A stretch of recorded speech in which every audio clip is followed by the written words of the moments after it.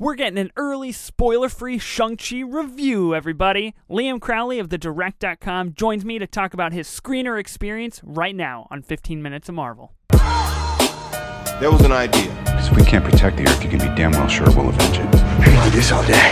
What are they called again? Annulax batteries. Harbulary batteries. As far as I'm concerned, that's America's ass. I control the truth! Mysterio is the truth! Boom. You looking for this? Welcome back to 15 Minutes of Marvel, the only podcast that gives you Marvel reviews, news, and rumors in pretty much 15 minutes. I'm your host, Ethan Simi. A few episodes ago, I mentioned how I was unfortunately and very heartbreakingly unable to attend the special early Shang-Chi screener that was happening in select cities across the U.S. I'm still incredibly depressed about it, but one person did attend such event. Liam Crowley of the Direct.com and the Direct podcast is back on this podcast to hook me up with some awesome early thoughts and a spoiler-free insight into Shang-Chi and the Legend of the Ten Rings. Liam, welcome back on the podcast, man. How's it going? Thank you so much for having me back, Ethan. It's always a pleasure, and life is great, man. I couldn't complain. That is epic to hear. If I were you, I'd probably be in the same boat. If having already seen Shang-Chi, no complaints there.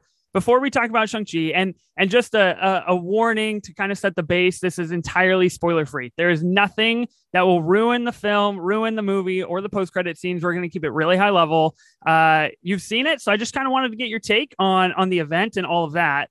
But before we jump into that, 24 hours ago, we got a final trailer for The Eternals. Brand new. You and good friend of the podcast, also, Matt Rumke, did a live reaction on YouTube for TheDirect.com. Awesome video. And I kind of want to know, how are you feeling? 24 hours post, is it still sitting nice with you? What are your thoughts on the Eternals final trailer? I'm feeling really, really good about that. And thank you for the kind words about the reaction. That was the first of its kind, and hopefully we get to do more. But yeah, I've watched this trailer a couple times back now, both as a fan and as a critic. And it really reveals nothing, which is the beauty of this kind of stuff. Shang-Chi, we'll get into specifics later, non-spoiler specifics, of course, but similarly ran a promotional campaign that barely gave away any of the best stuff of this movie. In Eternals, I'm getting very similar vibes here. We haven't seen much of Druig, Barry Kogan's character, who's supposed to be the Magneto of the Eternals, the one who's kind of operating behind the scenes and like, no, we should usurp the humans, not work with them. We haven't seen much of Kit Harington's Black Knight, and you don't get Kit Harington for 30 seconds of screen time. He's going to be a major role. So this trailer got me more excited, got my anticipation up while also making me even more confused. And at the end of the day, that's the job of a trailer. Absolutely agree. I think 100%. Everything you said stands true. I love the fact that, Druig has this Magneto complex and we don't know anything about it. And I think for the Black Knight and for Druig, especially those two characters, we've gotten the same footage essentially in both the teaser and the final trailer. You and Matt mentioned you think they're going to be big players, and I totally agree. I think Marvel is keeping that under wraps, and it is interesting to me going into Phase 4 how and Marvel's secretive, right? Like that's what they do, and they've got their snipers, and they check people for revealing too much, but they've always been secretive. I just feel like they're on another level with the secretiveness, and especially when it comes to a marketing campaign, that's when you're supposed to let people know, hey, you should see this movie. I love that they're doing this with Eternals. I watched the teaser again back to back with the final trailer last night to kind of give like a comparison of both. Two very distinct and different trailers. They give off very, very different vibes. And I don't want to say I liked the first one more, but I kind of like the first one more. I like the song. I like the mystery.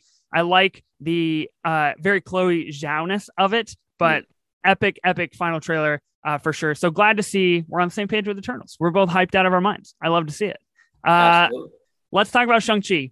Okay, so there was a screener in 25 select cities across the U.S.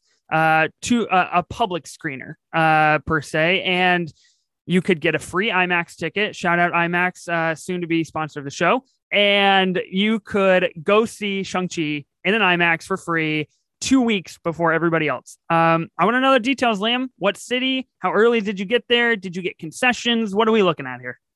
So I got there as early as 2 hours before, Randolph, Massachusetts, suburb of Boston. I'm very glad it was Randolph because it was at Showcase Cinema Deluxe, my favorite home theater, the theater I saw the first Captain America movie at, which made me fall in love with the MCU, the theater I waited 2 hours in line for 2012's Avengers at because that was before Fandango was around. You could pre-book tickets. The theater I saw Spider-Man Far From Home at, and the theater I traveled 300 miles home from college to see Avengers Endgame at with my closest friends because I refused to see it with a bunch of people I just met at university. Anyways, I digress. I got there 2 hours early to reserve my seats, said I was a member of the press because they give us kind of special treatment in terms of getting to reserve seats, not having to wait in line. Got back about 10 minutes early, skipped the concessions because I was afraid because there are no trailers for these fan/press screenings. They just start the movie at 7:00. You miss, a couple minutes, you might find yourself playing catch up the entire movie. So got right in, sat right down, straight in the middle of the theater, IMAX, gloriousness. They took our phones, they paper bagged them, and I love that because it makes it feel so much more official. A couple people from Disney came out, said thank you so much. Hold off on spoilers, but as soon as the screening wraps up, share those social reactions because they freaking knew we were all going to love this movie anyways. And love it, I did. Right. That sounds pretty epic. I got to be honest with you. It sounds like a dynamite time. I understand the skipping concessions. That's a high risk situation, and you can't risk. You don't want to be playing catch up on a brand new Marvel movie like that. So I get it. If you were to get concessions, what were you going to get? Are you a chocolate guy? Are you a gummy guy? What do we got? I'm a simple man, Ethan. Large popcorn, heavy butter halfway, stack some more popcorn on there, but layer it with more butter. And then I get the giant soda and I go over to that button machine and I press about 18 different flavors. I mix them all up. It's probably sugar, but hey, it's my special treat once a month, Yeah, you got to indulge when you're in the theater. You got to make it an experience. And I am stoked that you got to see it at such a cool theater that held so much sentimental value for you. That is really epic. It sounds like it was fantastic. In my situation, the main reason I did not go is because I live in Portland and the closest screening was in Seattle, which is about 150 miles away. I was heavily considering, right? This is a kind of a once, maybe not a once in a lifetime, but once in quite a while experience here. But the ability, me not being a member of the press, that risk of driving 150 miles and potentially not making the cut, right? Potentially not getting in a theater and having to drive 150 miles back without seeing Shang-Chi, I would have spiraled into a deadly depression. And I don't think I would have been able to handle that. So I'm really stoked that you had a great time. That's awesome. I love the paper bagging of the phones. That is super cool. And I think I saw a promo picture out there regarding if you tweet your reaction, there is potential for it to get up on a billboard. Did this show in front of your movie as well? Yeah, there's a big screen that said, your tweet could be here. And I really want to take a picture of that screen because the same thing happened for the Suicide Squad, but Marvel's a lot more serious. They were like paper bag. And I was like, can I just send one more tweet? They're like, yeah, but you're not bringing that phone in the theater. I'm like, me of all people, I'm not going to record this movie. Right. Hey, I'll play by the rules. But yeah, no, they had the whole billboard promise at the beginning. And I don't live in Times Square. So anyone that listens who is in the Manhattan area, look out for some at Liam T. Crowleys on your big LED boards. Yeah, you're about to be tweeting at millions of people over here in Times Square. Okay, let's do a little spoiler-free, high-level review. Obviously, we don't want to reveal too much. We've still got 13 days until, at time of recording, we have 13 days until the movie comes out. Again, we don't really know a whole ton about it. There are, I guess, characters we don't know, storylines we don't know, things that we're just unaware of due to the trailers, and we all want it to remain a surprise. So, Liam, could you just give me your high-level, spoiler-free reaction review, what you thought of the film as a whole? Well, I just want to let everyone know, first off, I'm a fan first. Sure, I've now become a member of the press, but I care about everyone who listens to my content. I care about their experience just as much as I care about my own. So do not worry. I would never reveal anything specific that even alludes to certain plot points. I'll just give you superlatives on stuff you already know. This, in my opinion, is the best debut solo MCU film. I'm not saying it's the best solo film. That still will be Winter Soldier for me. For other people, it's Thor Ragnarok. For other people, it's the first Iron Man. I think this is better than the first Iron Man. I think this is better than 2011's Thor. I think this is better than Cap First Avenger. Where it gets wishy-washy is with that and Black Panther. Black Panther, it's kind of like, is it really his debut solo film? It's his first solo film, but he had so much screen time in Cap Civil War. So that's where it gets a little gray area. The Mandarin is on my Mount Rushmore of solo villains, right up there with Vulture, Killmonger, and Alexander Pierce. I absolutely loved Tony Leung's performance, and Xia Ling stole the show for me. I did not expect whatsoever for me to care more about Shang-Chi's sister than him. Not to say Simu Liu didn't crush it. He absolutely did. But I was floored by it's Menger Zhang. That's her name, Menger Zhang. Her performance as Xia Ling is going to send seismic shockwaves throughout the MCU. You don't know anything when it comes to Xia Ling, and I'm so excited for everyone to experience this character. I had a great time, top to bottom. If I do have a recommendation for people who are going to see it opening weekend, don't do what I did. Get there 30 minutes early. Get your popcorn. Get your soda. This is a popcorn movie at its core. Not saying it's dumb fun, stuff your face with popcorn, ooh, crazy CGI. There's heart moments. There's dark moments. There's emotional moments.